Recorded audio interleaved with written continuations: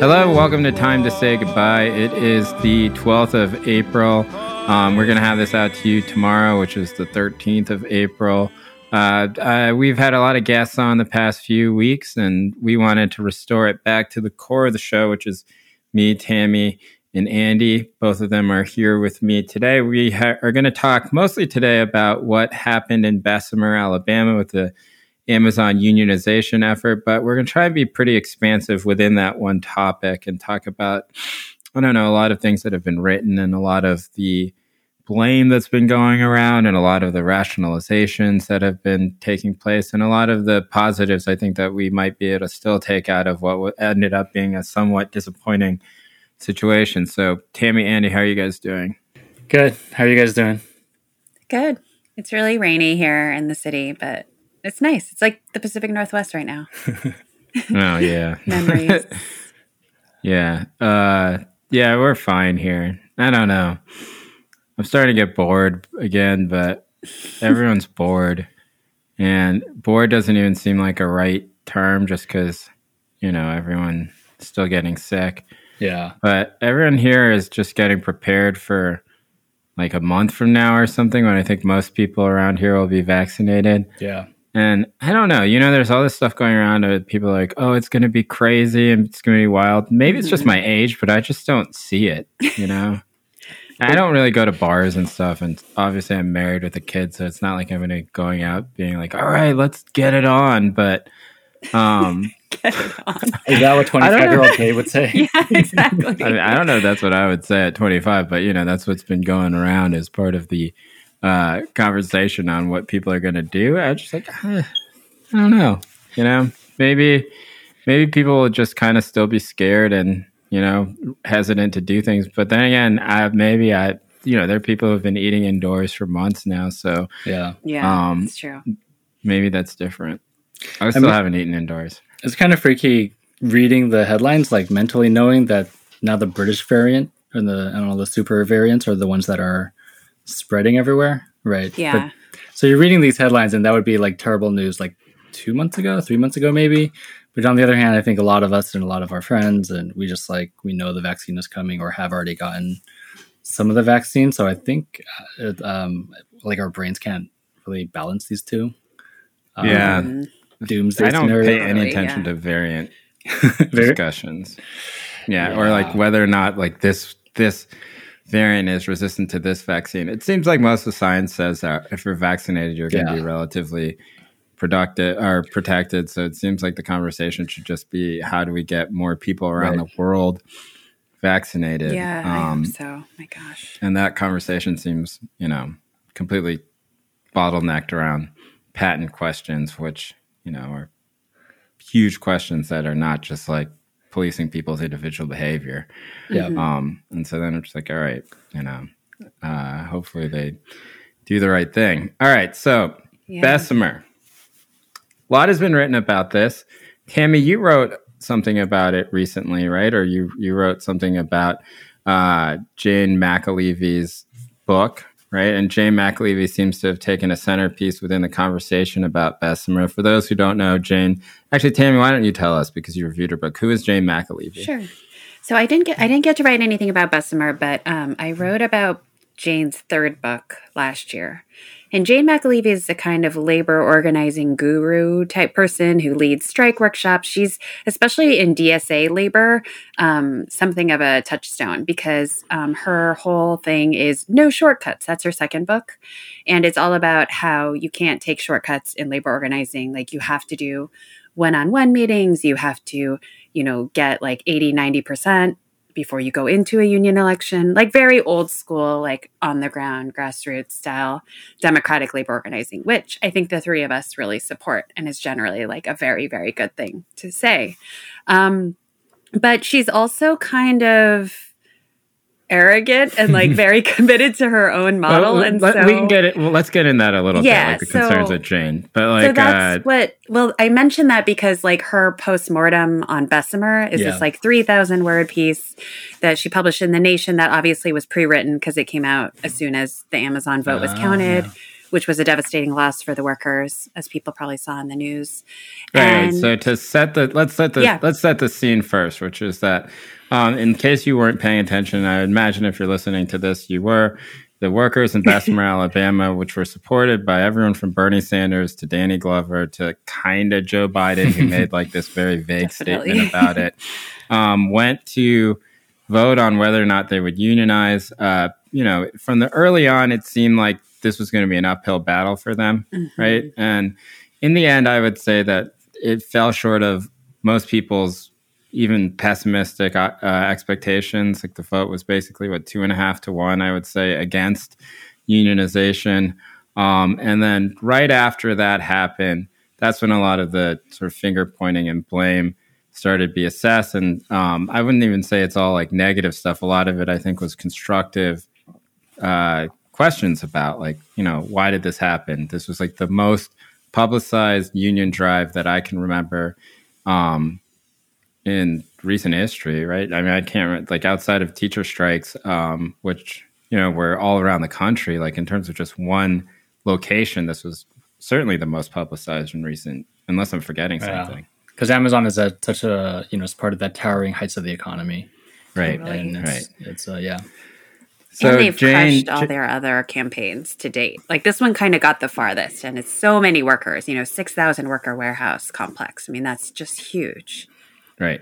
So Jane McAlevey, right after, as Tammy said, right after the vote failed, published a piece in The Nation, and it was sort of looking at why it failed. She said in the piece, quote, 3 factors weigh heavily in any unionization election: the outrageously vicious behavior of the employers, some of it illegal, most fully legal, including harassing and intimidating workers and telling bold lies, which outside of countries with openly repressive government is unique to the United States.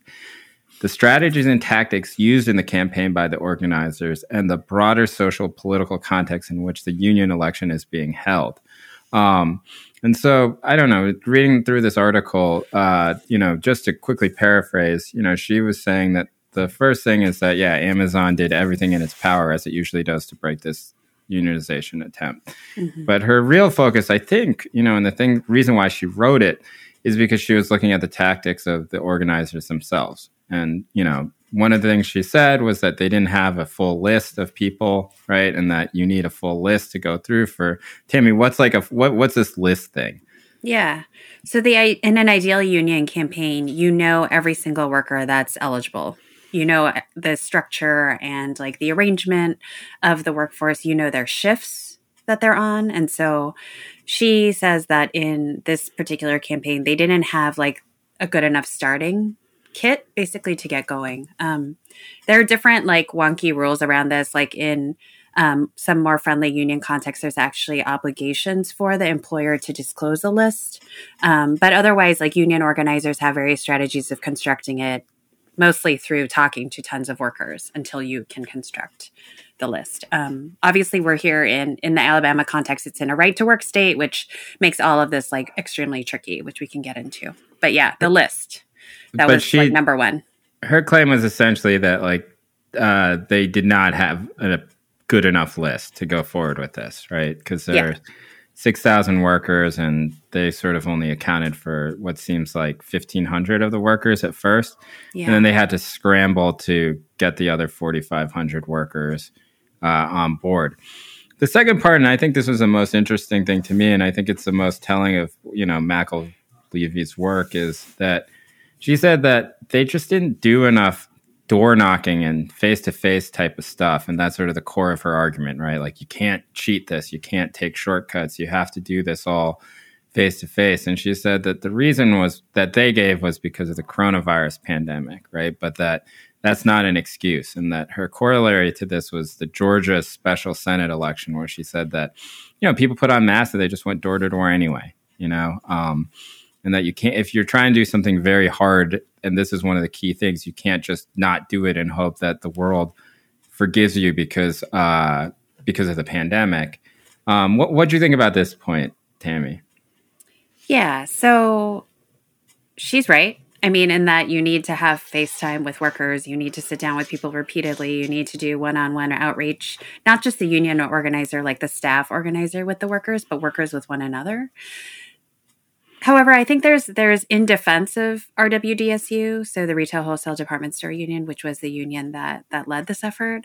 I think it seems like it wasn't just the coronavirus stuff, but it was the overall structure of the warehouse and the timeline that they were put on. So perhaps, Jane would say they rush into this election. My understanding from the reporting of people who've been down there, and I should say that I haven't done any original reporting on this. So I'm just talking to, this is based on my reading and conversations with a lot of organizers, but that essentially this was called a hot shop campaign, meaning that it was the workers themselves who had reached out to RW to try to get a union. And for various reasons, they had put themselves on a particular timeline in which it just was like very, very hard to reach out to this many people. So I think we can kind of talk later about like what are the structural constraints of this sort of ambitious organizing. But yeah, I think like I doubt anyone at RW would be like, we didn't want to do one-on-ones. We didn't want to have FaceTime with these workers. Is the short time frame like a strategic thing? Like they thought they want to get the vote quickly before Amazon could like intervene, and so there's like that's the balancing act they have to have, right, between long-term strategy and kind of getting it in before Amazon like messes things up. Is that right? Exactly. Yeah. And here, I think all the more so. And so there were two things here. I think one is like, on the one hand, you're dealing with like the most vicious and powerful employer in the world. So obviously you need to like move at a speed where the organizing will keep pace with their anti-union efforts. But then the other kind of weird countervailing part of this was that the union election took place over almost 2 months.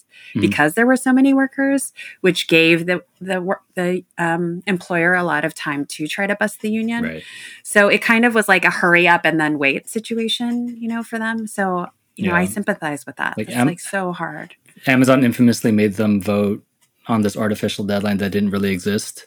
So like once they got someone to commit to no, they made them vote and made them think like they had to vote now instead of waiting for another month or so before the real deadline. Right. Exactly. So a lot of based on the reporting and what organizers have said, a lot of the no votes were on the front end. Yeah.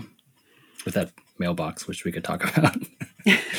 Yeah. I mean, it was interesting because it did seem like when I read this article, I was just like, well, how much of this is specific to this one situation where she's basically broadly applying her hobby horses, which might be right. I don't mean it in a dismissive way.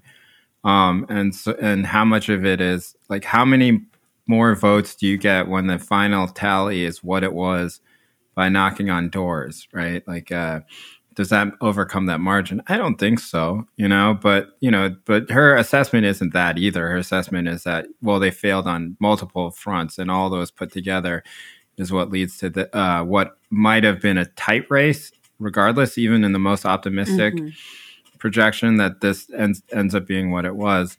The last thing that she mentions, and I was also interested in this as well, is that the majority of the people who work in the Bessemer plant are Black women, and that local groups that Jane had reached out to over phone said that basically organizers didn't reach out to them. And these are, what I'm talking about in terms of organizers, not like other social justice organizations or labor organizations. I'm talking about like churches. And so,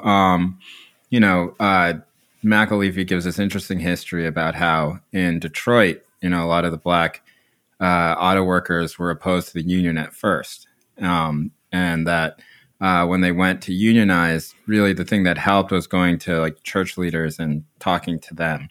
And that that the people doing the Amazon thing really didn't have much concern about them, or that they hadn't been reached out to. And the quote is that from the article is, in Bessemer, local community groups that I reached by phone told me that this was the first union campaign they could remember, when the union reached out for the first time so late in the campaign, as late as February. In other elections in the area, even the Tuscaloosa Mercedes auto plant's plant election, where the plant was 50 miles away from the city, a lot farther than Bessemer from Birmingham, the unions tended to reach out long before the workers even went public in the campaign. What do you think about this? Like what McAlevey is saying is a failure here. Yeah, so I obviously can't confirm or deny, what the union did in terms of the community campaign, but I think tied into this critique, which is definitely like a McAlevian critique, because she's, through her union organizing career, had been very committed to the idea of community labor campaigns and involving faith-based communities, because they are so much a part of people's lives. And I think that's right. I think, so what she says in the article, in addition to this, is that the quote unquote community campaign that RW seemed to advertise was much more kind of like media friendly. Like you mentioned Glover and Biden and Sanders. So there were all these kind of like celebrities who had flown in to say like, oh yeah, the community supports us. But in fact, like the local community perhaps wasn't as engaged. So, I mean, if that's the case, that's pretty deadly. I mean, I think again, though, we're also talking about a corporation that like doesn't operate in kind of the usual ways, where like if you have a local corporation that you're doing a union campaign against, they are susceptible to certain pressures that are local. It's not clear to me that something like Amazon would necessarily buckle under that kind of pressure. Yeah. Right. You go ahead, Andy. No, I was just thinking this conversation is like giving me a lot of deja vu in terms of postmortems discussing when the Sanders campaign wouldn't win certain states. And like South Carolina. Yeah, South Carolina, that's the obvious one, right? Or the rest of the South, basically. I know. And I mean, to go back to those numbers, Jay, when you're talking just now, I was thinking like, you know, like in sports analysis, when one team just loses by so much, right? It's almost like hard to even think about, well, they had a 50-50 chance to win in the first place, right? Like maybe the result could make you think, to think about actually, how is this such an uphill battle to begin with? Right. And maybe that's a takeaway. That's one takeaway, rather than saying like you had like a 50% chance and you blew it, right? Which might be some people's maybe impressionistic takeaway without looking more deeply into it. Yeah, I mean, I don't think it was 50-50, but I don't think it was like 3-1 either, right? But I also, you know, the question is like within the sports question would be like within the expected outcomes, like how did you fare, right? And why did you go either way? Was it because you missed a lot of threes? Was it because you got lucky and hit a lot of threes? Whatever, right? So if you use that lens, I don't know, like maybe they did better than they were supposed to do, but if they were supposed to do so poorly, then was it even worth, you know, going through this process and marshaling all these national resources? Like that's another question to be asked. I mean, I think most of the people, even the ones who are very sympathetic to the organizing groups, would say that this was a bad result, right? Given expectations. I don't know. Am I wrong about that, Tammy? I think definitely there is that contingent, but I think actually there is a fair number of people who would say like this is an entirely expected result, and it would have been very difficult to expect anything else for like kind of a first campaign against Amazon of this scale. Right. You know, I mean, I think another thing with like thinking about the community context is the wages are so low in Alabama. There's so little development in this area that people were taught to sort of be grateful for this $15, right? And that looks like a lot of money. And so I think also, you know, I mean, you would obviously expect like a chamber of commerce in a local area to be very pro-corporate, but the Black Chamber of Commerce in this area was like entirely supportive of Amazon, you know? So kind of our expectations around like community, around racial progress are kind of subverted in this like time when capital is so powerful and so cruel. And we just haven't raised up like just baseline standards in certain states where a unionization campaign kind of like the logic of it would make sense to people. Right, and it does remind me of Sanders in South Carolina as well, where it seems like a lot of the anger from, you know, the media left is about, you know, how could these groups, right, which are supposed to protect Black people and Black workers, like how could they possibly vote against something in their best interest? And you're like, listen, you don't know what the best interests are because you're tweeting this from New York, you know, and like you. Like, I don't know. I found it so offensive during, like, you know, not to relitigate all this, but during the South Carolina stuff where there, you know, like there are all these attacks on Clyburn, and like I don't think that Clyburn. I would have preferred that Clyburn endorsed Bernie Sanders, you know, but I don't know. There are also mistakes made by the Sanders campaign in handling South Carolina, which everybody understands, right, at this point. And to do this sort of like paternalistic, like you don't even look out for yourself, you're a sellout type. I don't know. It's just like if you aren't doing the work, and as you know, if we believe McAlevy's reporting, which I have no reason not to, it's like if you don't reach out to the actual infrastructure that influences people and can get them to vote in blocks, right? and you just hope that like bringing in celebrities or big people and having this big national social media campaign is going to convince those people. It's not. It reminds me actually of when DeRay McKesson ran for mayor of Baltimore, right? And he was like, well, I'm the most famous person here. I have all these Twitter stuff and I have all these donors from, I've raised the most money because I have all these donors, you know, from around the country. And then in the end, it's just like, no, Baltimore is a city that votes based on infrastructure, based on its churches, its community organizations, its people who have large influence, and people vote because they trust the person who is organizing that group, right? Whether it's a church or whatever. And that's a way that, you know, marginalized groups in America have most effectively wielded political power. If you don't at least sit down at the table with them, and then in the end, all you do is scold them, then you're not trying to win. You know, and I think that was a compelling part of I think that's essentially what McAlevy's argument boils down to, right? Which is just like, all this Twitter stuff doesn't matter. All this media stuff doesn't matter. All this celebrity stuff doesn't matter. All that matters is that like you do these 5 steps, which are all like difficult and require a lot of face-to-face time. And yet, I don't know. There also seems to be something kind of nostalgic about that, right? Yeah. Like, it's like, well, how do we marshal tools then, right, that do influence so many people? How do we marshal massive national attention? And if none of that can help, and it only budges the what's it called? Barometer? No, not overturn window. What are you doing? Not overturn window. If it budges the decision, like by a couple percentage points, then like, you know, like where are we going to use our influence and our power, right? And I think she would say, well, you should just go down to Bessemer and help them with that effort. But you know, I don't know. Maybe that is the answer. I don't know. Tell me, what do you think? Or Andy, what do you think? Well, sorry. I mean, just to add on to that, there was that line. I'm trying to look here in the article, but I think you all know what I'm talking about. In the article, she takes 1 or 2 paragraphs to kind of especially call out the media. And probably the thing that most of our listeners know, which is all I know also, just like people on Twitter talking about Bessemer.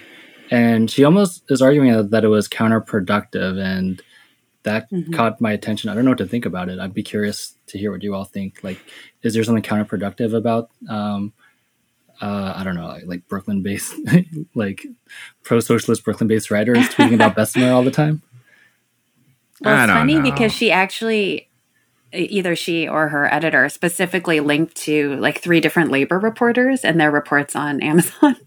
And so in defense of them, obviously I felt a little stung by this personally, but anyway, in defense of them, what I would say is that, first of all, there's not that many labor reporters who are actually trying to do this work. And like, I think a lot of them want to do the best they can. And I think there's something in this kind of like labor reporting, advocacy reporting arena where you are both describing what's happened, but you're also prescribing and affecting the discourse, right? And so I think they have that in their minds. And so she's saying you told too much of a positive story that was disconnected from the reality on the ground.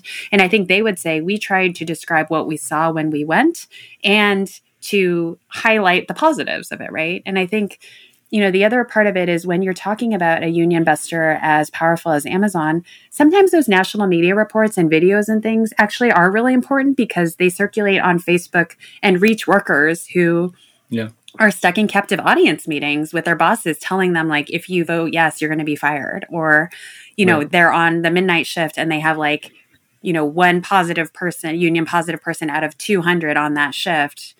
And so they might see a stray tweet or something, you know, so I think it's complicated. Like, yes, of course, we should try to be as realistic as possible and to do our jobs to report out facts. But also, like, what we do is actually really powerful and can change people's minds. Yeah, I think that there's too much of this now, you know, where like anything that fails that basically a certain cohort of people on Twitter want to happen, when it doesn't fail, or when it fails, they get blamed for it.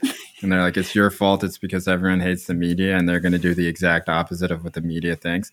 Like, you see it around the Andrew Yang campaign quite a bit, you know, just like, yeah, keep trolling him.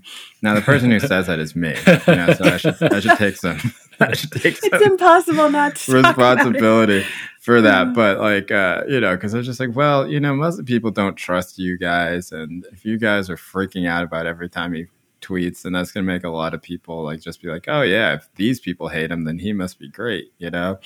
But I think that's a bit overdetermined and probably is coming out of my own, you know,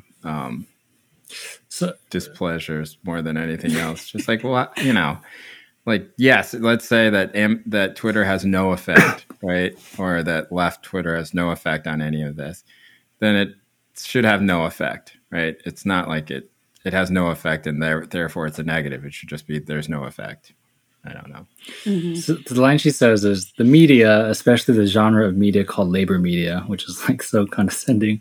And then she says when media folks prioritize clicks and followers over reality, it doesn't help workers and probably hurts them. I wonder how much of this is just personal, like or generational even.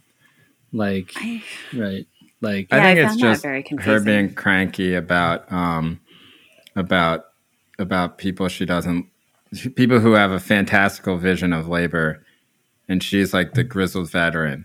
Now, I think that she's right about that, you know, but like, no, her assessment is right. There are a lot of people in media and people who tweet about this stuff who have no experience with any of this, right? And they don't understand the challenges. And by constantly cheerleading, maybe they did give too rosy of an assessment of it, but then what would a dire assessment of it done? It would have gotten more people down there to knock on doors. Maybe, but like, probably not. Right. And so, I don't know. The only thing I'll say is that like, just viewing this from afar before I really dug into it, just from having my impressions through the media and through social media, I thought this was in the bag. Yeah. You know, I was like, oh yeah, of course they're going to win. Yeah. You know? And so maybe there is some sort of like, you know, I don't know what some people thought was like the Hillary effect, where everyone thought because she was so ahead in the polls that Hillary's going to win, so they didn't go out to vote. Now, I don't think that actually happened, but that was a theory. I think that's sort of what she's saying here, right? Yeah. Like that's sort of her theory about this. Now, gotcha. I don't find it particularly convincing, but I also don't know I don't see the flip side defense, which would be like, actually, no, it was really, really helpful for this to happen. I just also don't know like what effect me sitting in Philadelphia was going to have either way. I don't know, like if it was about like contributing more money or I don't know. Like ultimately it's up to the workers, right? And that's what it comes down to. And as if you like read about like the conditions where they work and have like no free time and then are bombarded with all this messaging, and it really is up to the union organizers to just kind of get in a word, you know, where they can in the margins of their everyday lives. Then like I don't understand like you know, I don't understand what anyone on the outside could do I agree, like maybe, you know, to like police your friends, like we should all stop living in a fantasy world that the world is actually going in the right direction when we should be realistic about all the sort of difficulties that are going on. But I don't know if there's a connection between like our behavior and like what happened in Alabama. Yeah, I think like reading the labor press or the labor media that she denigrates in the piece, the signs were definitely there that a loss was coming, you know, because especially people were talking in that voting period of, you know, it seemed like it was front loaded with negative votes. And also that the fact that the list was incomplete and that they didn't have like a super majority of cards was a known fact. So all of those are warning signs, but I think it's like, I personally was still like, okay, it could happen, or it could be a failure that propels us. Like, I think the thing with Jane's analyses a lot of the times is she sort of says that if we have these 10 tools and we apply all 10 of them perfectly, we will always win. And I don't think it's true. I mean, I just think those tools can sometimes change. Also, there are times where we like do everything right and we still lose. It's just very hard. And I think when you're talking about Amazon or before at Walmart, you know, these are essentially kind of vertically and horizontally integrated mega corporations that have a structure that is so impenetrable. Like none of us have figured it out. Like no one knows what will work in a campaign like this. And so, right. Yeah, I have a lot of sympathy of like, yeah, well, we tried, you know? Yeah. And I think it's very like sector dependent, right? So I think that when there's been so much great unionization of media outlets recently, right? In the past 10 years or so. In those instances, it really does work to have social media pressure on these institutions, right? Because they are very, very public and they're very afraid of having a bad reputation along these lines. Now, does Amazon give a shit about some people's tweets in an industry that they don't really care about? Absolutely not. Yeah. And so I think that but at the same time, I don't know if you feel strongly about this unionization effort and you have a large platform, then you should let it be known, and I don't know if the analysis to both really applies. I think that just saying, oh, well, social media pressure or people tweeting about it or big media people tweeting about it will never work isn't true. But it is true in this instance, right? But I don't know. I think that there are many industries that would be very, very, maybe not many, but they're, podcasting, for example, that totally worked, right? Like, all three of us are going to instant results. Yeah. Well, no, sure. So there are instances where it does work, and I think that I don't know what the thing that I did not read this third book of hers, but the thing that reading her Nation article and sort of digging in a little bit, I was just like, it almost feels like theological in her assessment of these things, right? Yeah. Like it's like so prescriptive and it's so like tablets from the mount. If you violate any of the 10 commandments, and you're going to, be a wage slave forever type of thing. You'll wander the desert of like $8 an hour. But I don't know. I would say that I say that in turn as somebody who actually mostly agrees with what she's saying. I just think she's maybe a bit too prescriptive about that one point. Tammy, about that, like in your review of her third book in The Nation, you wrote, the downside of a book intended to inspire is that it omits the campaigns that failed, those in which whole worker organizing didn't succeed. Surely there are times when no matter how well union organizers chart a community or identify organic leaders or treat workers as networked organisms, they lose anyway. Reading A Collective Bargain, that's the name of her book, I wondered what we might learn from such campaigns and whether some contexts, such as construction day labor and informal domestic work, might require an alternative to CIO-style organizing. Now, that's the thing that sort of made me the most interested in this, and it's something that I thought about a lot when, even last week when I was talking to Assad Haider, right, which was just like, okay, so we have these concepts that are built basically on the factory floors in the 1950s, right? We have workplace environments where half the workers are black, half the workers are white, just as an example. Mm-hmm. And so is there a racial politics that comes out of it? Of course there is. Is there a common enemy that one can identify in this? Of course there is.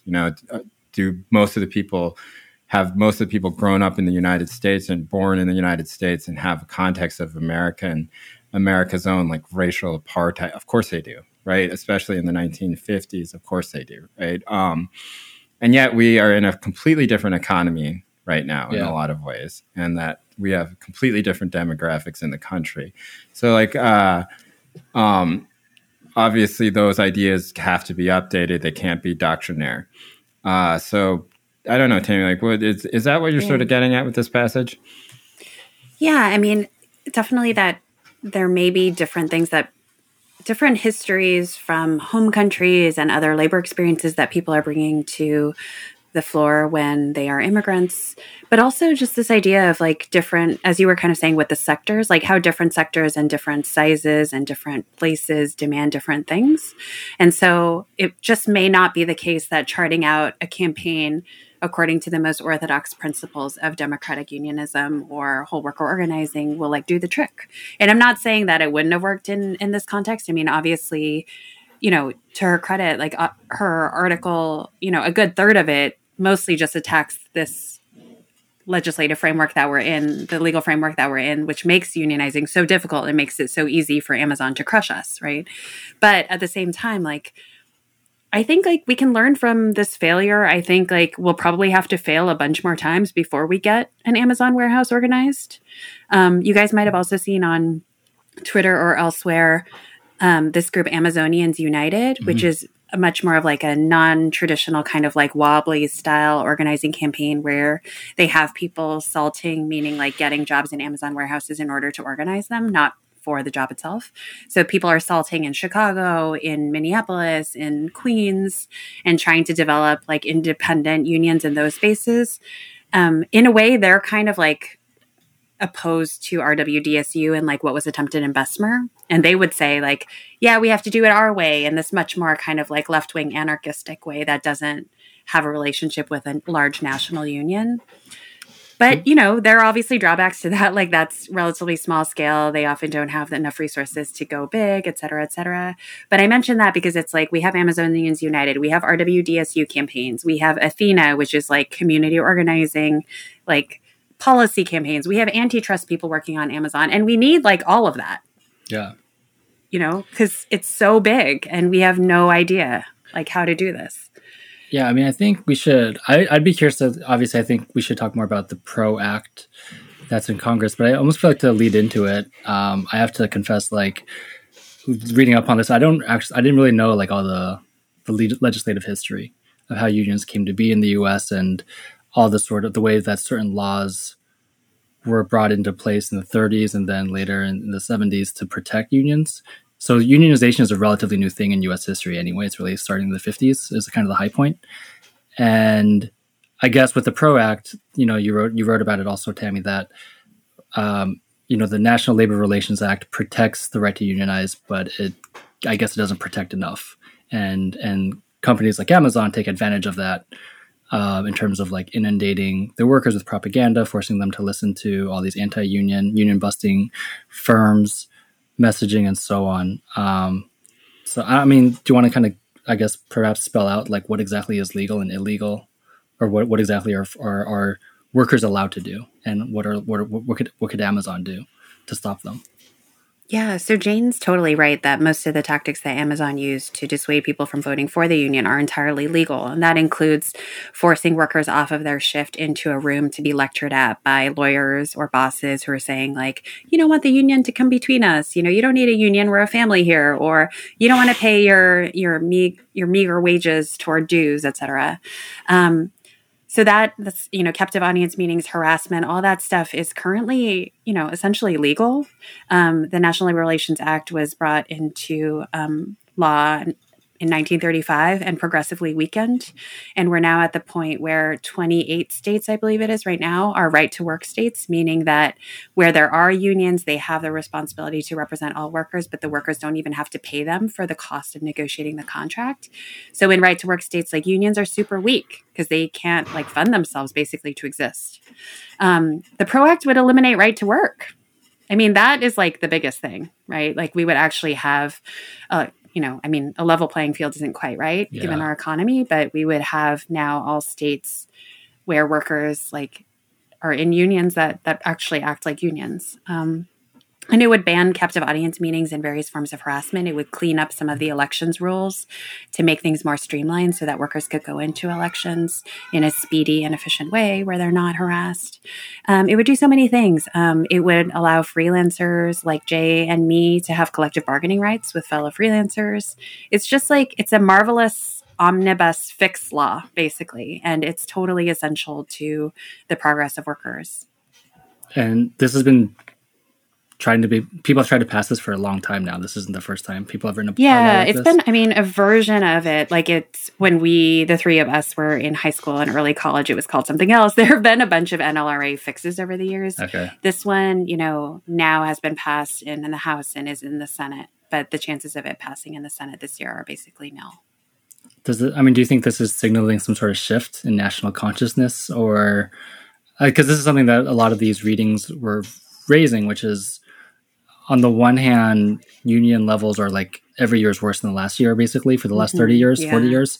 On the other hand, there does seem to be a lot more mainstream discussions about identifying as labor, right, rather than just like as a freelancer or as an entrepreneur. And and talk about like labor and class consciousness and working class consciousness. Maybe that's just like the media chattering classes we just denigrated, but I think that's, I mean, why is I think that's real, don't you guys? Well, yeah, I mean, this is like, you know, according to a lot of polls, this is like the highest support that labor has had ever in the history of the country, in terms of people thinking that unions are a good idea. And then how do you square that with the fact that unionization is falling? I mean, it's like I don't doubt that people are sincere. I just wonder, like, is this a crossroads? Is this like an impasse that like one side has to budge, and 10 years from now maybe there'll be a huge uptick? I don't really know. I think the way that I see it is essentially that the economy right now is basically you are an Uber driver or you work at Amazon. You know, that's a large portion of the population, and that on one side it's very difficult to, especially in right to work states, to organize a very wide, disparate group of gig economy workers, right? And on the other hand, you have these incredibly powerful companies that have so much power politically that that also makes it very difficult. And so, like, I know it's not like unionized. I mean, auto companies obviously were extremely powerful, but that was a huge fight. But it was also during different conditions. I just think that, like, essentially, if you can, if this is seen as a first step towards a long process that ends up with Amazon being unionized, then, then that's going to be a huge chunk of the work population that is at that point, right? Yeah. And that you have, but right now you have that friction between those two poles. And every day that passes, it becomes more and more polarized, I think, right? Like, I mean, more and more people enter the gig economy and more people go to work at these huge corporations. Maybe I'm wrong about that. Tammy, is that like a correct assessment? I think, yeah. I mean, I definitely think the gig economy piece is both sort of, it is growing like concretely, so that we don't have good like Bureau of Labor Statistics and census data on it, because like what the definition of the gig economy is like quite fuzzy. But even if we just look at like 10 people who have 1099s in some form, like it's probably like 5 to 15% of all workers. So it's relatively small compared to W-2 wage earners, but it's certainly growing. And yeah, if you're in the gig economy, like you have no unionizing rights at all right now, so like I couldn't join a traditional union. Like I am in the Freelance Solidarity Project and try to do other forms of organizing, but like we're not like recognized under the National Relations Act. And then, we have this kind of Amazon economy, which is also in a way kind of hard to describe. I mean, you have like obviously like really rich white collar workers and kind of like medium wage white collar workers. And then you have all these kind of like logistics and distribution people and manufacturing people. And all of this stuff is either directly under Amazon or, filtered through a bajillion different subcontractors. Mm-hmm. So what it means to kind of like organize that, to identify like the different like choke points in the economy around that is really, really hard. The public sector employment and unionization has stayed relatively steady. So most of the union members in the country are private sector, but the percentage for the public sector is way, way higher than in the private sector. Yeah. Yeah, I mean, I wonder how much, I don't know if we want to delve into this, but I was thinking about this obviously from a historical perspective and thinking more about like, what are the long-term trends? And, this is perhaps like reflective of just like the way I think about the world. I wasn't thinking so much in terms of like, what could people have done better? Is more like, what are the objective, massive forces that are standing in the way? Yeah. And maybe some of them could be amenable to change in the future, and maybe this breakthrough will happen. But, I was thinking about, there's one of the really good labor reporting that I thought was from Lauren Cowarty-Gurley from Vice Media, who did a podcast, on the whole drive. And it begins with basically an economic history of Bessemer, which I think is useful because it was, it was founded as basically a steel/mining town. So it was industrial in the very beginning. Like the Bessemer city is named after the person who invented Bessemer steel. And then, like a lot of these cities in the U.S., right, they deindustrialize, the mining dries up, steel goes elsewhere, Asia. And always.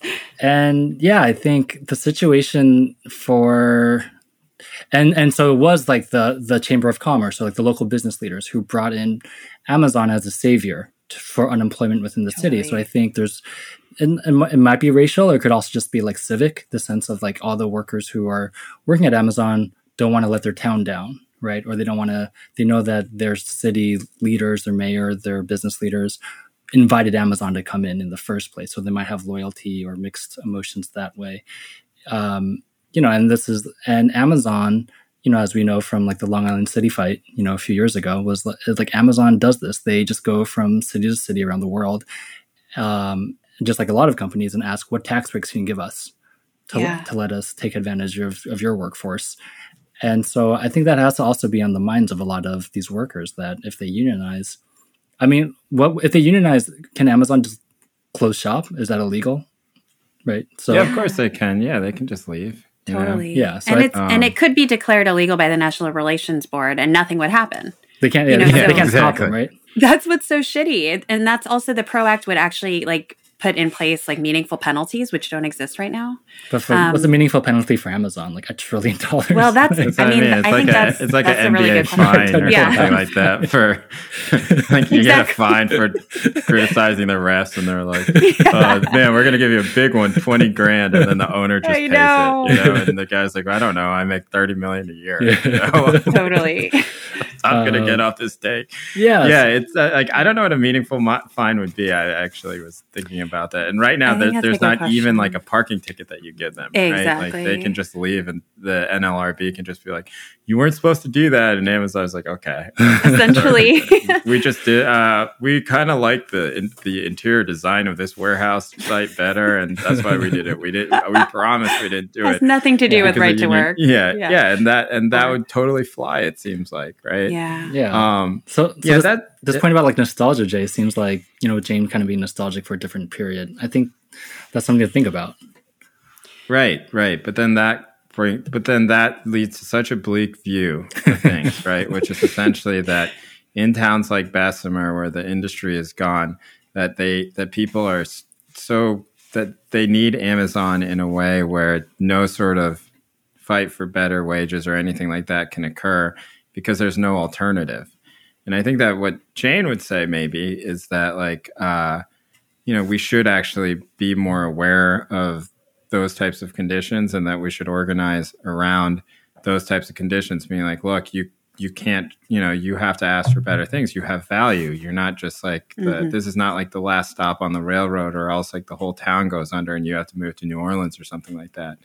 But I don't know. Andy, I agree. It's a difficult thing that people don't really like to think about, which is that like, I don't think Long Island City is necessarily analogous to this because it's within the city of New York, right? But yeah, totally different situation. But like, what really are the people of Bessemer going to do if Amazon picks up and leaves, right? Like, what's going to replace it? There's really not any jobs. Yeah. Right. And I think, so the fear of the warehouse shutdown certainly has to have been front of mind for all of the workers. But, obviously, but history also has lessons for us. So like every town that Amazon has this kind of density in is in a way a company town. And that's like extremely frightening. But that was true for steel plants and car plants and everything, even more so, really, right? Yeah. In the 30s and 40s and 50s.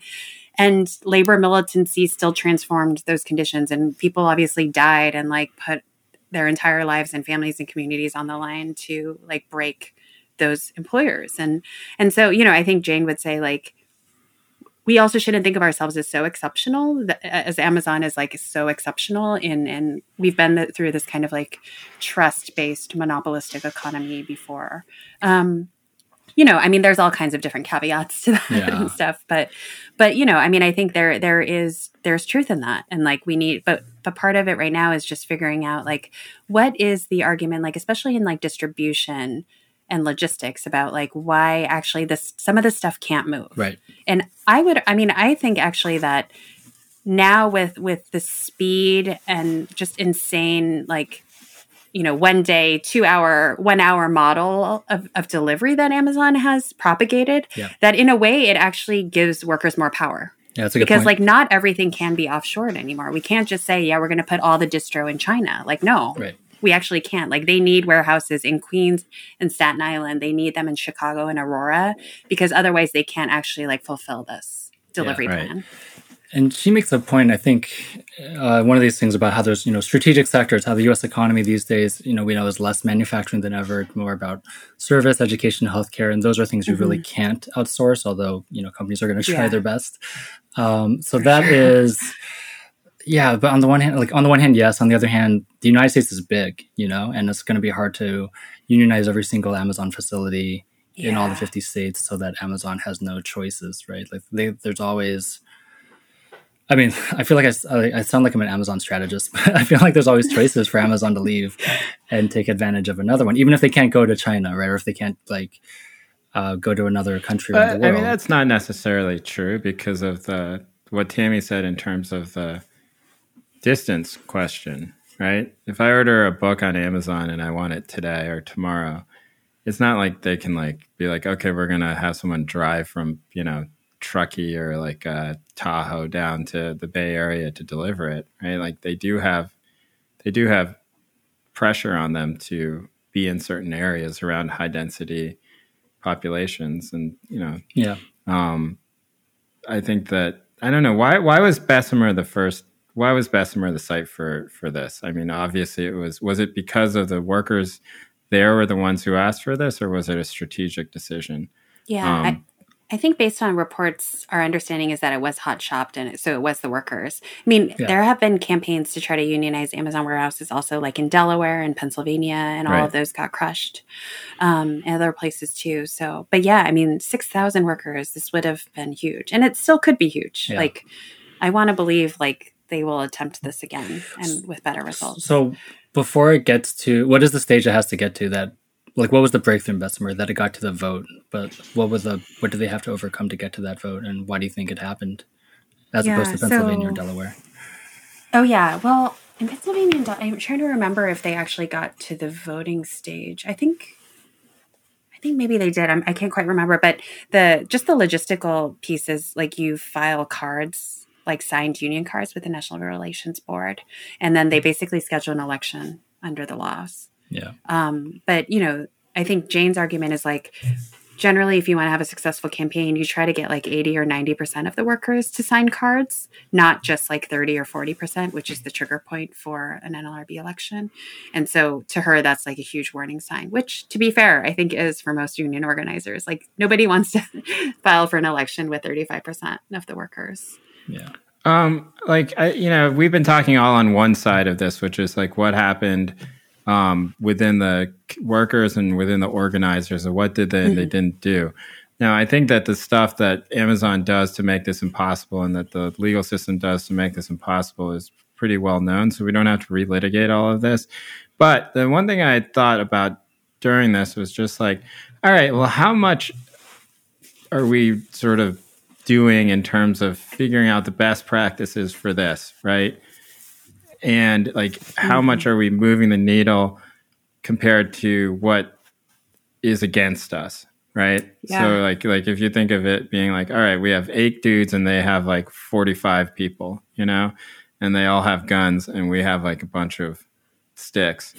And so seriously, now, is there a way that the 8 of us with sticks can take down the 45 of them with guns? Sure, but probably we're gonna all die, so maybe we should figure out a way to some other way, call in an airstrike or something like that, instead of figuring out the best way for us to fight with these sticks.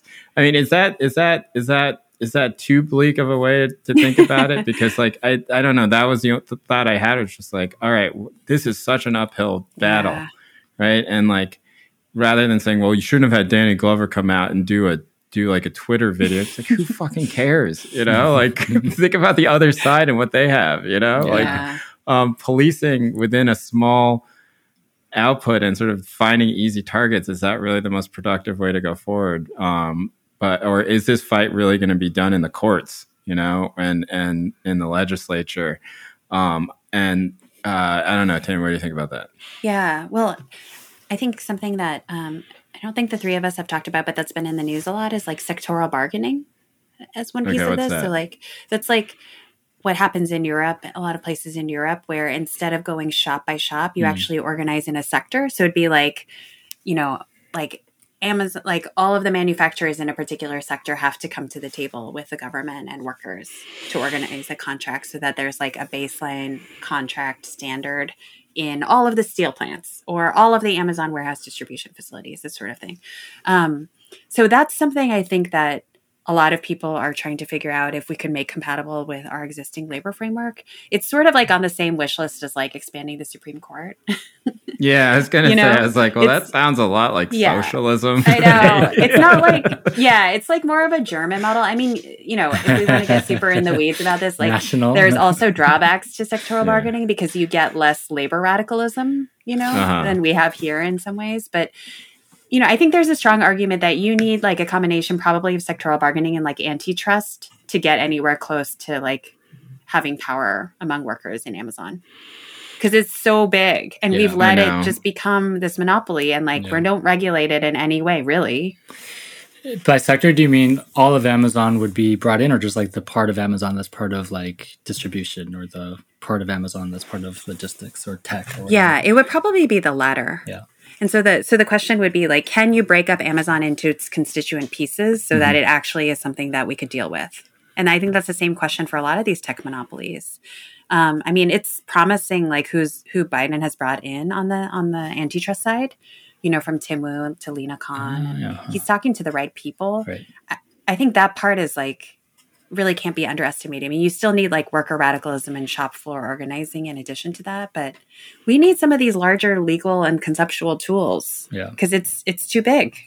Yeah, I mean, I was thinking about it in my mind, like just from a purely like economic standpoint, there's no chance, right? So you need these extra economic sort of hacks, right? I think so. Like legal solutions as opposed to economic solutions, because economically, Amazon is all the cards, except for a democratically elected union. Basically, right? yeah. And it's also interesting. I was thinking about this in terms of we just talked about Biden's stimulus bill a few weeks ago, and the infrastructure thing is on the table. And people were saying, maybe Biden is signaling the end of an era, right? This Biden administration is the end of whatever, neoliberalism, austerity politics, whatever you want to call it. So it does seem like, on the one hand, this government is the most headed in that direction since like the 70s or the 60s. So and the question is like, is business going to get on board, or can business be forced to get on board? Because it does seem like, I mean, I don't really know what the Biden administration thinks, right? But we have to assume like they would be to the left of Bezos, to the left of Amazon, right? And, like FDR went through this, or like the government went through this for several decades, where the New Deal was put into place decades before like business kind of accepted the terms of it. So I guess the question is like, are we seeing the beginning of that process? We're slowly reined in by government. Well, it's hard because of all the grand plans that he's floating around. There's not really one that addresses this, right? It's almost about like alternate job creation with the understanding that these jobs will continue to exist. So like, Green New Deal type of stuff is not about forcing companies to, adjust. It's about creating new forms of labor, like, retrofitting houses or something like that can create new types of jobs. And maybe those two new types of jobs would be protected in ways that the old ones aren't. But I don't know. Tammy, I agree with you that like, having somebody like Lina Khan in an inner circle is important. But, what is Lina Khan really empowered to do at this point, right? Like nothing, right? And I don't know. I felt this way during the campaign quite a bit, which was just that like that the language to try and understand that the power that these companies have in America right now is really difficult and really and the reason why I felt this way was because every time like Elizabeth Warren would try and describe what Amazon was, like it was just so like it was either like the metaphors didn't work. Remember, she kept saying like, okay, let's say you have a shop and then another Amazon takes that shop. And then it's just like, nobody cares about that, And she's like, and then they put your shop on page 3 of the results. It's like that. Nobody is going to say, okay, to stop that, I'm going to wait 2 weeks to get a book in the mail or something like that. Right. Like it wasn't a compelling enough narrative to show that the power and the destruction that these companies can have. And then I was like, well, Elizabeth Warren, it's not like Elizabeth Warren is dumb. It's not like Elizabeth Warren is bad at communicating. It's not like Elizabeth Warren doesn't know what she's talking about this. It's that perhaps the language to describe it is just not there yet. Like we don't even know what the actual power these companies have in America, hold in America right now. And maybe this vote is like some indication of that, right? And that I don't know now to sort of ward off hopelessness, right? I don't think it's like a impossible fight. I just think that like man, these places are so powerful, right? Like, like think about how much bad press Amazon got, around this thing. And then in the end, you're really talking about only what, like 3,000 people in Alabama that matter, right? And like Amazon had the power where it mattered for those 3,000 people. And then the question is, if Amazon doesn't even have to try to like fight a counter narrative in the press or whatever like that, then what power do we really have, right? Outside of like strikes and stuff like that, which obviously you can't even get to if you can't get more than 1 out of 3 people to even agree to unionize. I mean, I think so. I agree that Amazon generally doesn't care about our tweets. But I think there are signs that it's feeling a little shook. So first of all, it did hire some major tweeters to go after politicians who were saying that people were peeing in bottles and stuff. You guys might have seen some of this chatter. Right, They've gotten really Ken aggressive on social media. did a lot of that, yeah. Wait, is it the fake account, the accounts with like the Amazon logo? They certainly have the human, fake trolley ones, but no, just like Amazon PR people are investing a lot more in social media Jay to Carney, right? respond to, individuals. Carney, yeah. I think the other thing is like in Seattle, after one failed attempt, they did end up passing this like essentially Amazon tax to supplement social services, and Amazon didn't leave. I mean, I think there are these things that are happening where we're kind of, some of it's whack-a-mole, but we are trying to figure things out. And, Lena Khan as an FTC commissioner, like right now, she's not particularly empowered, but we'll see. I think the FTC could be useful. I think like our thinking about Amazon is like, when I try to describe it, I think of like, it's basically like all of the public utilities mixed with like the East Asian like conglomerates, and it's like we're like globally trying to figure out like what that means and what to do about companies like that. But like I think we do have metaphors, and we're developing ways to think about and talk about and address these corporations. I'm sure our podcast is hosted on AWS. Oh yeah, 100%. Everything we read, everything we distribute. It would be so weird if it wasn't. If someone is like, "Oh yeah, it's not on AWS." You're like, what the fuck? I'd be like, "What's wrong?" Right. Like where is it? Where is it actually? Then who's hosting it? Like where is it? It's in Estonia or something. Like what's going on? It's really sort of mind-boggling to think about. The last thing I wanted to talk about in terms of Jay McAlevey and is from your piece, Tammy, and it's about sort of this nativism that is that might be somewhere on beneath the surface. And you write, in a collective bargain, McAlevey describes globalization as a convenient fiction, a way for American corporations to justify moving businesses from the unionized North to the right-to-work South or out of the country altogether. The rhetoric of globalization has certainly been used to enable union busting and profiteering overseas, but this only means that our scope of organizing must grow to match the ambitions of capital. American workers didn't stand much of a chance competing against these conditions. Here, she's describing sort of like her on the border, right? She's in Nogales, Arizona. She says, I could smell the toxic exhaust emanating from the U.S.-owned factories just outside the reach of stricter laws stateside. I understood that the free trade meant the freedom to pollute the planet, pay extremely low wages, and be exempt from all duties and obligations to society. American workers didn't stand much of a chance competing against these conditions, and neither did the planet. And what you write is the villain is obvious, opportunistic American bosses, but by highlighting the chasm between, quote, stricter U.S. laws and a foreign landscape free of, quote, duties and obligations, McAlevey both overestimates working conditions stateside and pays inadequate attention to labor conditions across the border. Okay, so what do you mean by this?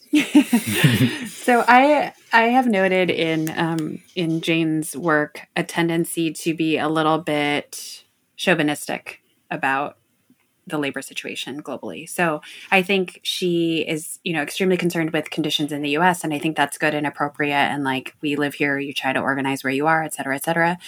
But I think it's both kind of maybe like a little bit willfully blind to the fact that actually there's a lot of suffering here. And it's not the case that anywhere else you go, it'll just be worse. and the fact that we need to improve like our connections internationally, and that workers deserve to thrive everywhere. You know, like I think the workers in like maquiladoras in Mexico deserve to have a good life, and our argument shouldn't always just be like, oh yeah, like GM moved its plant to like X country, like that's totally shitty. Now we have nothing to do with them and let's wash our hands of this and just like demonize GM. It's like, no, we need to build solidarity with the workers over there. Yeah. Because that could happen, you know, this is happening now to our country. It could happen to that country next. Like we're a little bit of chasing the tail of these corporations without sort of building an infrastructure to understand what workers are going through in different places. So that concerns me. And I think she even has a note of that in her recent essay on Bessemer, where she says that the U.S. has the worst organizing laws outside of really repressive other countries, you know, and it's like, okay, you know, I don't really, what are you trying to do with that? You say the villain is obvious, it's U.S. bosses, but that's completely compatible with also like foreign labor is the problem, right? Like it's U.S. bosses taking advantage of foreign labor. And also when foreign labor, meaning Latin American or Asian labor, comes to the United States, it's easy to scapegoat them for taking away our jobs. Right. So it's also a domestic thing as well. I mean, it's not just like, oh, your antipathy towards people across the world. It's also right across the border or even inside your own border. Yeah, I mean, reading her work, you know, I did get this sort of sense, and it's something that I think about in terms of like vaccine distribution and everything, right? Yeah. Which is just that, like, when you have these ideas and that, you know, you sort of are applying them broadly, and I think that is what she is doing intentionally, right? Like she's like, these are the laws, right? It's like she's like Jordan Peterson or something in that way. Man. 10 rules for life. That's right. No, I'm not saying that in a shady way. I'm just saying that like this is sort of, you know, it's like this is what you should do. And I would say that like I don't know how the changed demographics in this country with a lot of undocumented people, you know, who are obviously going to be unwilling or very hesitant to join labor in terms of, you know, because they don't really want to put their names anywhere, right? And they're a much harder population to unionize.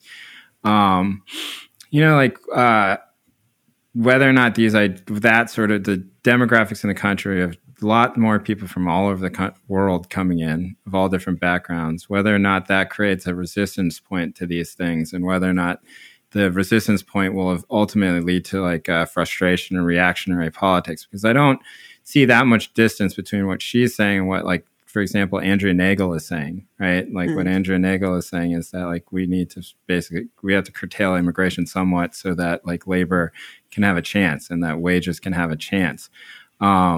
Like that's sort of like also like a 90s GOP type of talking point, right? Yeah. And I don't know. I think that the pathway from one to the other is just really smooth, right? Like you make one conclusion, you kind of have to make the other conclusion. That's a good point.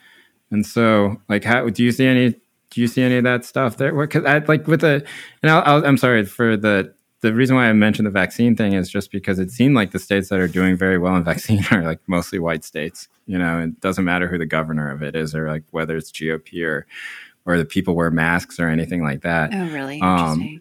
Yeah, and it's same with like testing was, you know, somewhat similar in terms of like if you have like an ethno state, you know, within your, you know, state in the country, then it does make certain things easier in terms of, you know, and maybe labor is one of them. And of course that brings up like a whole horrible history of like racism within labor movements and everything like that. But I don't know. That was one thing that I took away from McAlevey, which was like, well, it's not far from here to like what Nagel is saying. Yeah.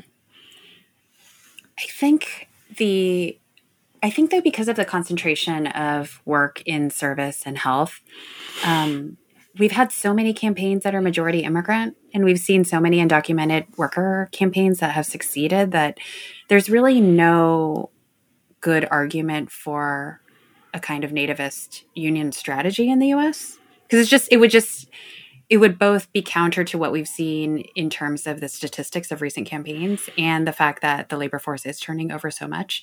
I mean, I think, some of this rhetoric is a bit tempting, but I think it's just kind of wrong and disproven in the most successful and thriving unions.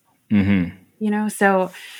But you don't think it's alive and well with like, I think aren't all the union leaders sort of also in on this anti-China rhetoric, right? That China's taking our jobs. No. I don't know. Yeah. I mean, I'm trying to think about recent statements. I mean, I'm sure the heads of AFL and SEIU have occasionally said quite nativist things. But yeah, I guess I would just say, like, at the level of union locals, and if you look at kind of the most promising campaigns, they have been really Black and brown and immigrant. Okay, that's good. Yeah. No, I mean, I think that I'm not endorsing. No, I know. The move from I know you're not endorsing to Andrea Nagel.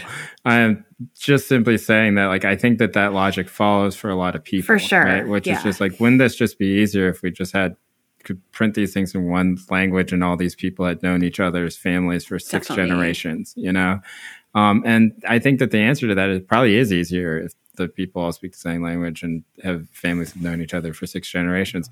But that's not really the situation anywhere. Yeah. Like exactly. you look at that's what happens thing. with chicken farms in North Carolina or throughout the South, right? Like it's like the entire population of those places gets replaced within 15 years or something like that, right? And then you have a whole other form of challenges, but it's not like you were dealing with like static populations that are, being like destroyed by all the outsiders, right? Like it's just that all these populations are in flux all the time. Totally. And that they have different challenges, and that it's, trying to wish back to like a 1950s type of place is just as nostalgic as, the other side, which is like, well, like International Workers of the World Unite, which is also kind of nostalgic, At least one is like an actual goal, and the other just seems to be like a reactionary nostalgia. For sure. And, I think as you were saying, like empirically, like it's just not the case that there's any real labor situation like that. But even like in Bessemer, I mean, you're talking about a pretty, not homogenous, but like a fairly stable and similar local population, Yeah. Right. And the union didn't succeed there. So It just really depends. Yeah. But I mean, part of it is also, as Jay was saying, like Amazon's strategy and most businesses' strategy is high turnover. And I think that threat of losing your job was probably Amazon's biggest weapon in all of this. Either moving the factory away, or just we're going to fire you because we fire everyone, every 3 months anyway. I mean, I want just like to go back really quickly. The in terms of like, is this a paradigm shift or whatever? I think the thing that for a lot of economic historians or economic analyses were pointing out was that from like the 70s until it seems like now, the emphasis has been upon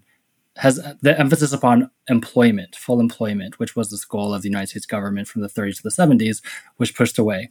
And they always pushed it away by saying, we're afraid of inflation, right? Mm-hmm. That's like Larry Summers, like 2 months ago. Right. And so these Biden bills, I think for people who are optimistic that they might signal that the government was no longer afraid of inflation and therefore was willing to push for full employment. And I do think that is one economic factor that may come into play. Like if there is more full employment in this country, that would give people more confidence to try to unionize. Because I think that is that fear of there's so few jobs around, and if I lose this one, I can't get a second job. That probably I assume right is a real psychological weapon against a lot of workers. But so that's something to I think about in terms of how committed is the government going to be to full employment. All we have is like one bill or two bills, but we'll see. Right. Yeah. No, I think that's a good point. Two last questions before we end for the week. The first is like this narrative out there, and I want you to address it. We're asking Tammy all the questions here because Tammy is the expert. No. I know that Tammy would not say that she's an expert, but she's an expert in this. There's a sense out there that like all of this national attention to a losing effort was actually bad for labor, right? That basically you put all this attention into this big profile thing, right? And obviously it's going to be the sexy thing because everyone uses Amazon, everyone knows Amazon, right? It's not like I mean, even like around here, like the fight to save the port of Oakland, right? With the ILWU, everything like that. Like obviously it's a big deal, it's a big fight, but in the end, it's not like the biggest issue here, right? Because nobody actually uses the port around here, right? And, and also like people don't necessarily be like, yeah, sure, expand Jack London Square and put a baseball park and some more restaurants there. It's not like people here are like desperately lacking like places to go eat. It's fine around here. Yeah. And so the only reason I bring that up is because I'm saying that like, was it a mistake then to put all of this sort of national attention on something that was probably going to lose? I think I want to say no. Like the optimistic part of me wants to say that. I think no too. I think no. Yeah. And I'd be curious what you guys think. I mean, I guess my feeling is like, this deserved attention because it's 6,000 workers. It's a huge campaign in the South, which is an area that we need to fix. It's also an incredible illustration of like why we need to fix our laws and policies and like move things, right? Like this is basically, I'm not saying this is like, I'm glad that we have this, but it is a textbook illustration of almost every provision of the PRO Act. Like why we need to fix the NLRA. And I think it's, I think it could lead to a future campaign that is much more successful. And I put this in the kind of history box of things that we've now tried against Amazon. So, okay. But do you think that there's an effect of it though, that because the loss is so great that, and because the thing that's been clarified for people who are very sympathetic to the fight, which is that the fight is really big, and it's not going to just be people organizing on the ground, grassroots style, that there would be a shift of emphasis away from grassroots labor organizing or even national level labor organizing to like electoral organizing, right? Electoral policy. Well, the only way that we can fix this is if somebody like, I don't know, like Rashida Tlaib or becomes like the president, or something like that, right? Or I love Rashida Tlaib, but this is so hard to. It would be incredible. It would be incredible. It would be like. But like, is that the shift? Is that sort of the natural conclusion then? No, I think the natural conclusion and what most people in labor or adjacent to labor will now see is, holy shit, we need to quadruple the organizing staff that was down there. And we need to do it for like every warehouse. Okay.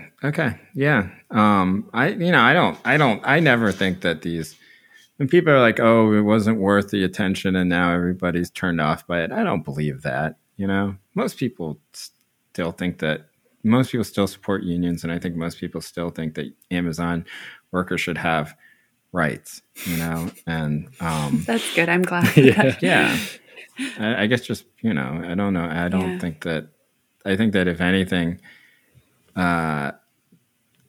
focusing everything on this one loss is defeatist, right? Like it's just sort of like, obviously it was going to take like 40 tries to even start to chip away at this thing. And if every one of those 40 tries gets a ton of attention and then you go 0 for 40, then maybe. But then you have other problems. It would be pretty depressing. You got other problems. Anyway, and I do think that for a lot of people, it'll be like, all right, well, if they need volunteers or they need people to go help down there, then that's something that I'm willing to do. And maybe that's what McAlevy's provocation in this is ultimately, like, don't just tweet, go down there. Yeah. Anyway. I do think that I guess it would have been great if they won, but the loss having spurred all this coverage and spurring me to read more about the situation made me feel more invested in it and understanding what Amazon did and what they were up against and how this all works in a way that I wasn't, personally that getting into in depth when it was just like headlines and tweets.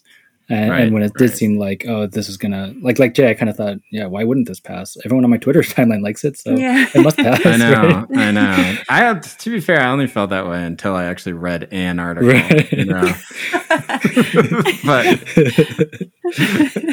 But when I read that article, I was like, oh, jeez. And then it is similar to the Yang campaign where if I never looked at a poll and all I did was look at my Twitter feed, like Andrew Yang is polling somewhere between -30 and -40%, and then you look at the actual polls, you're like, he's clearly going to just walk to this, like it's, I don't know. That is so sad. Upsetting. Yeah. Well, you know what? I don't live in New York anymore. That's all I'll say about it. So I don't even know. I guess like Stringer came out today with this thing where this plan where he's like, I'm going to massively expand childcare from 0 to 3 and expand universal 3 and pre-K. And I was like, why didn't you just say this 2 months ago? Like, why is everything responsive? Right. Yeah. And like I guess like their strategy for Stringer and Wiley and some of the other people who are, they're not even within spitting distance of Yang at this point, but within like bazooka range of Yang, like is that they thought that he would like somehow screw up so much that he would implode. Like it doesn't work that way. He's the most famous one in a ranked choice voting system. He's obviously going to win. God. Like the odd, like it would have to be like a wiener type of situation for him to not win, and it's like, get mad at him because he gave his tweet away or something, or because he gave his dog away. It's just like nobody gives a shit about this stuff, All right. Anyway, thank you for listening to our show. We do this every week. Sometimes we do it twice a week. If you want the twice a week, then we would encourage you to sign up either for our Substack subscription level, which is $5 a month, or for our Patreon.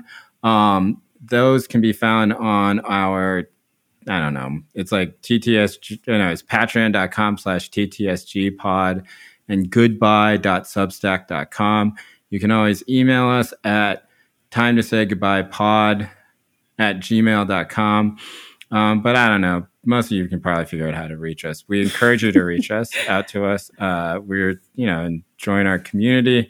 One of the things that you get when you sign up with us is that you get access to our Discord, which is very lively and compelling and has me learn lots of things. There's all sorts of fun things that are going on. We have a book club going on where we talk to the author of the book, which is huge, Andy runs like a Marxist reading group. I don't run it. I guess. I've guessed it once. Andy lectures on Marx in the Discord. We have at least one person who joined because of the Marxist reading group. So look, I don't say this to mock the Marxist reading group. I think it's awesome. I just was like surprised when it happened. I was like, we have a Marxist reading group now? Jake found out like a few weeks later. I know. I was like, what's this Marxist reading group? Yeah, we hang out in different areas of the Discord, and so if something happens in the gaming or NBA, it's like or the golf where we watch the Masters, like then I'm generally clued in. There are other parts of Discord where I don't know what's happening, including the Marxist reading group, apparently. But until next week, we will talk to you then. Grazie.